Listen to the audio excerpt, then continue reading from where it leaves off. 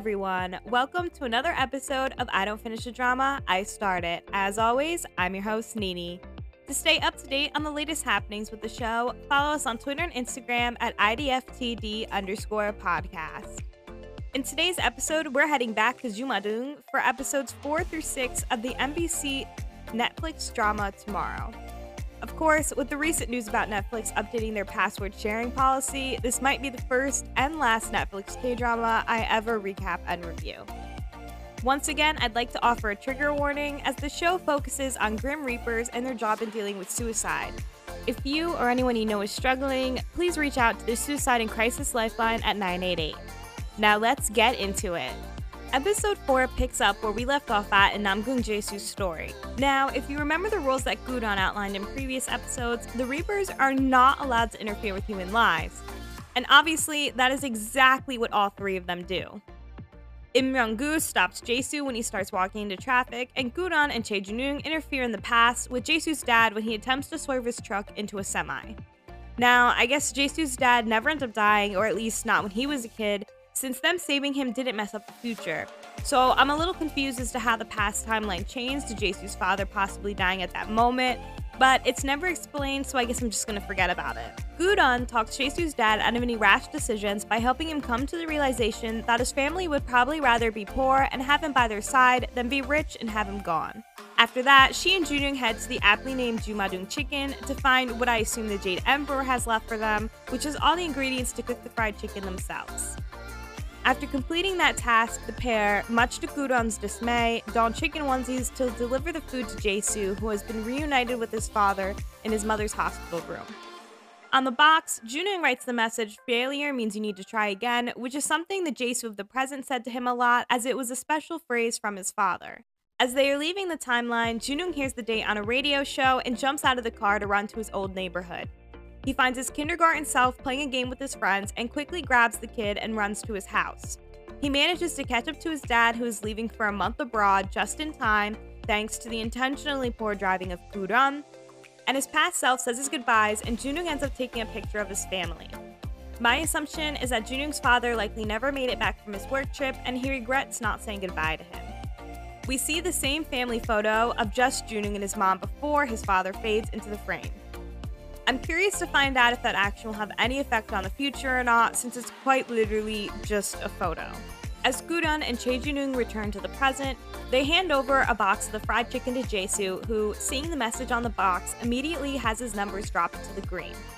After taking a bite, Jae-soo begins to cry because the chicken is so bad, and both Gudon and Im Myung-gu refuse to try it to appease Junyoung. We then flash back to when Gudon is working for the escort team. She's in the process of chasing after a man named Seungyoon. He had been convicted in a few essay cases, but was barely given any punishment, and Gudon goes after him pretty hard to make up for that. As she's about to escort him to what I can only assume is hell, Park Jung-gil appears and tells her that there's someone else she needs to be escorting instead. He leads her to a rooftop where they see a man on another building across the way about to jump. That man is the same one that Gudon had tried to save in the past. In the present day, the Jade Emperor is not happy with Gudon's decision to use her powers in front of humans, so as punishment, she is forced to wear a ring that prevents her from using her powers for 7 days. Despite Junyoung telling Gudon that she could punch him as punishment, she sends him away to get coffees for the team instead, and that's when they meet their next case. While at the coffee shop, a ghost named Ho Na-young appears out of nowhere, and obviously, Junyoung is a little freaked out by that, but makes it clear that he can see her despite being a ghost. Ho Na-young antagonizes Junyoung until he acknowledges her, and then he begins to talk to her in the middle of this coffee shop, making him look like a complete weirdo. Turns out, Ho Na-young was the woman who passed away earlier in the episode. When Park Jung-gil and his team show up to escort her away, she asks for more time to say goodbye to her husband, but it was refused. She ends up running away from the escort team and is desperate to see her husband one last time and knows that the risk management team can help her. At first, Gudon refuses and tries to convince Chae Jun-young to send her back to the escort team. However, it turns out that, conveniently, their next case is Ho Na-young's husband, so they need her to stick around anyway. When Park Jung-gil finds Gudon and she tells him that Ho Na-young is needed for their case now, he is absolutely furious. He nearly kills Gudon before eventually cooling down, sort of, and walking away. Meanwhile, Chae Jun-young and Im Myung-gu are trying to help hide Ho Na-young away, and this is when we learn a little more about her story. She was a professional ballerina who had hit a low point in her life when she injured her ankle and had trouble continuing to dance. One day, she was sitting outside in the rain waiting for the bus when Kang Woo-jin, her husband and the team's next case, took pity on her and gave her his umbrella. After that, Ho Na-young had a chance encounter with Kang Woo-jin again when she saw him busking on the street. Just like during their first meeting, it began to pour and Ho Na-young gave Kang Woo-jin his umbrella back to shield him from the rain. Despite Kang Woo-jin's initial resistance, the two began to hang out more frequently and eventually develop a romantic relationship. In episode 5, we get deeper into the pair's relationship and Kang Woo-jin's life. Ho Na-young is the one to propose by offering Kang Woo-jin a ring and asking to be the one to make the flowers on his tree bloom. During a therapy session with everyone's favorite Dr. Koo, we learn that Kang Woo-jin feels like he is entirely at fault for Ho Na-young's death, despite the car accident being caused by a truck driver falling asleep at the wheel. Ho Na-young tells the team that his guilt stems from the terrible things that occurred during his childhood. Kang Woo-jin's mother died giving birth to him, and it was something that his father never let him forget. Then, when he is still young, his father ends up dying as well, leaving him to be in the care of his aunt and uncle. While things in that family seem to be going great for him, they don't last long as his aunt, uncle, and cousin all die in a car accident when he was in high school. Kang Woo-jin blames himself for everyone's death and, determined not to live much longer himself, is eventually saved by a song playing on the radio. The song includes lyrics about being lonely and not giving up and inspires him to live another day. Coming across the same group he performs with in the present, Kang Woo-jin asks the guitarist for lessons and eventually finds comfort in music. After the car accident, his hand becomes injured, which adds more despair onto what he's already feeling. While the risk management team is searching for Kang Woo-jin, who is no longer in his hospital bed, the escort team is searching for Ho Na-young. The two teams intercept one another at the hospital, and with Im Rung-gu staying behind to fight Park Jung-gil off, the rest go in search of Kang Woo-jin. We also learn in the middle of all this that the flashbacks we are witnessing from the Joseon period are from Im Rung-gu's past, and that Park Jung-gil, Gu-ran, and Im Rung-gu all have a very intertwined history with one another. In order to better find Kang Woo-jin, Gu-ran enters into a Reaper's Guarantee responsibility contract with Park Jung-gil. This means that in exchange for Park Jung-gil leaving Ho Na-young to the risk management team, Gu-ran agrees to do whatever he asks. Kang Woo-jin, however, is determined to evade everyone, as it turns out that he has even more guilt over the accident thanks to Ho Na-young's choice of turning the car to sacrifice herself instead of Kang Woo-jin, who would have been the initial victim of the oncoming truck. Just as they find him, he jumps from the balcony, and Gu-ran has to leap off the side as well to grab a hold of him. The effort being used by Gu-ran to hold on to Kang Woo-jin is affecting her abilities, causing immense pain for her, and for her hand to start turning black due to the ring she is wearing.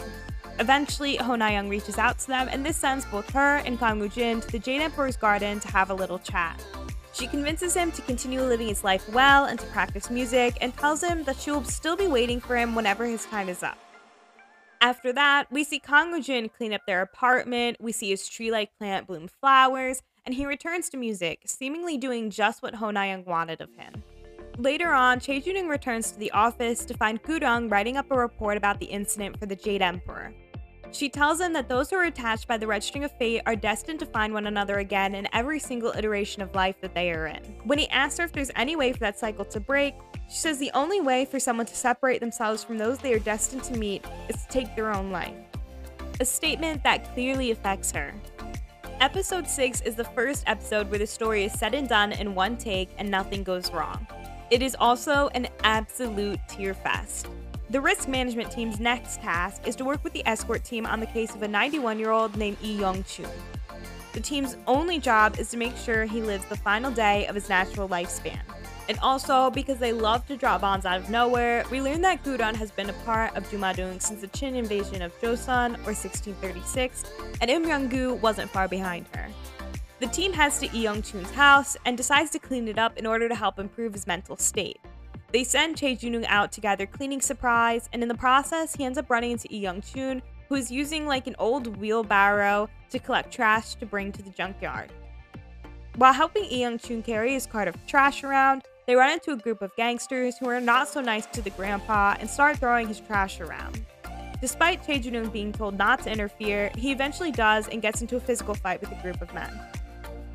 Both him and Lee Young-chun return to find Gu-ran and Im Rung-gu waiting for them outside the house, and Gu-ran automatically tells the grandpa that they are Grim Reapers and that he's going to die tomorrow.